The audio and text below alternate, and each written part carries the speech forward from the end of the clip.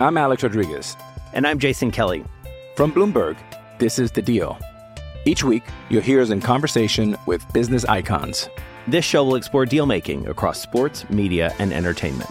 That is a harsh lesson in business. Sports is not as simple as bringing a bunch of big names together. I didn't want to do another stomp you out speech. It opened up so many more doors. The show is called The Deal. Listen to The Deal. Listen to The Deal on Spotify. Another day is here, and you're ready for it. What to wear? Check. Breakfast, lunch, and dinner? Check. Planning for what's next and how to save for it? That's where Bank of America can help. For your financial to-dos, Bank of America has experts ready to help get you closer to your goals. Get started at one of our local financial centers or 24/7 in our mobile banking app. Find a location near you at bankofamerica.com/talktous. What would you like the power to do? Mobile banking requires downloading the app and is only available for select devices. Message and data rates may apply. Bank of America N.A., member FDIC. Cheeseheads. Get on your feet. It's Curd and Long. Hosted by Sparky Fifer and Ryan Horvath.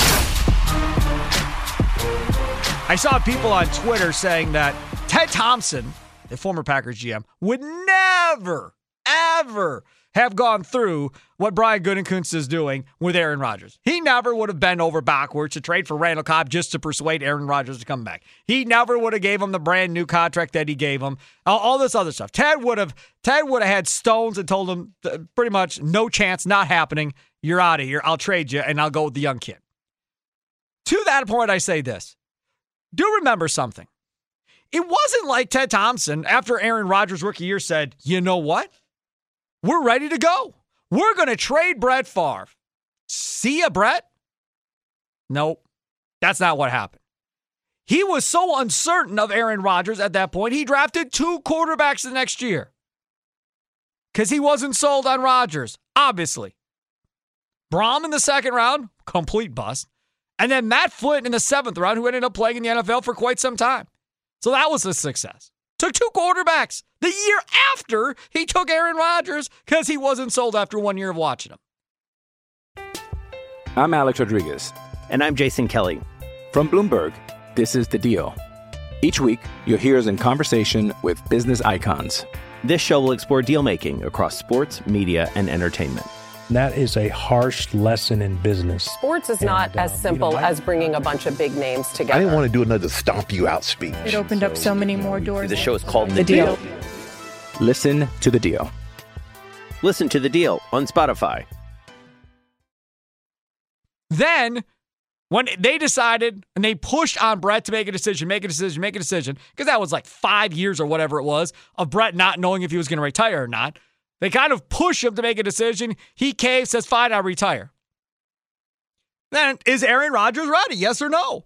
And obviously, the Packers coaching staff thought he was ready to go. Mike McCarthy said, we'll have him ready. He's good. He's close enough. We'll go. And that's why when Brett came back, they said, no chance. We got our guy. We're going with him. Let's move. But that wasn't a year after Brett signed a brand new massive deal. That was not the scenario. Now, it was a scenario in which they were coming off of a conference championship game in which Brett looked old in the conference championship game against the Giants. Looked so old. And what happened there? He gets traded to the Jets. He didn't want to go. It was okay, nothing great.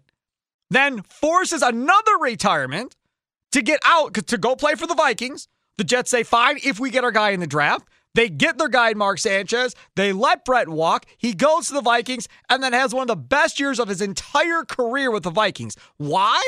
Because it was revenge mode. To prove to the Packers he wasn't done. And they shouldn't have went to 12. They shouldn't have went to Rodgers. This is exactly, probably, more than likely, what's going to occur here. If they trade Aaron Rodgers, Rodgers is going to show out. Simple.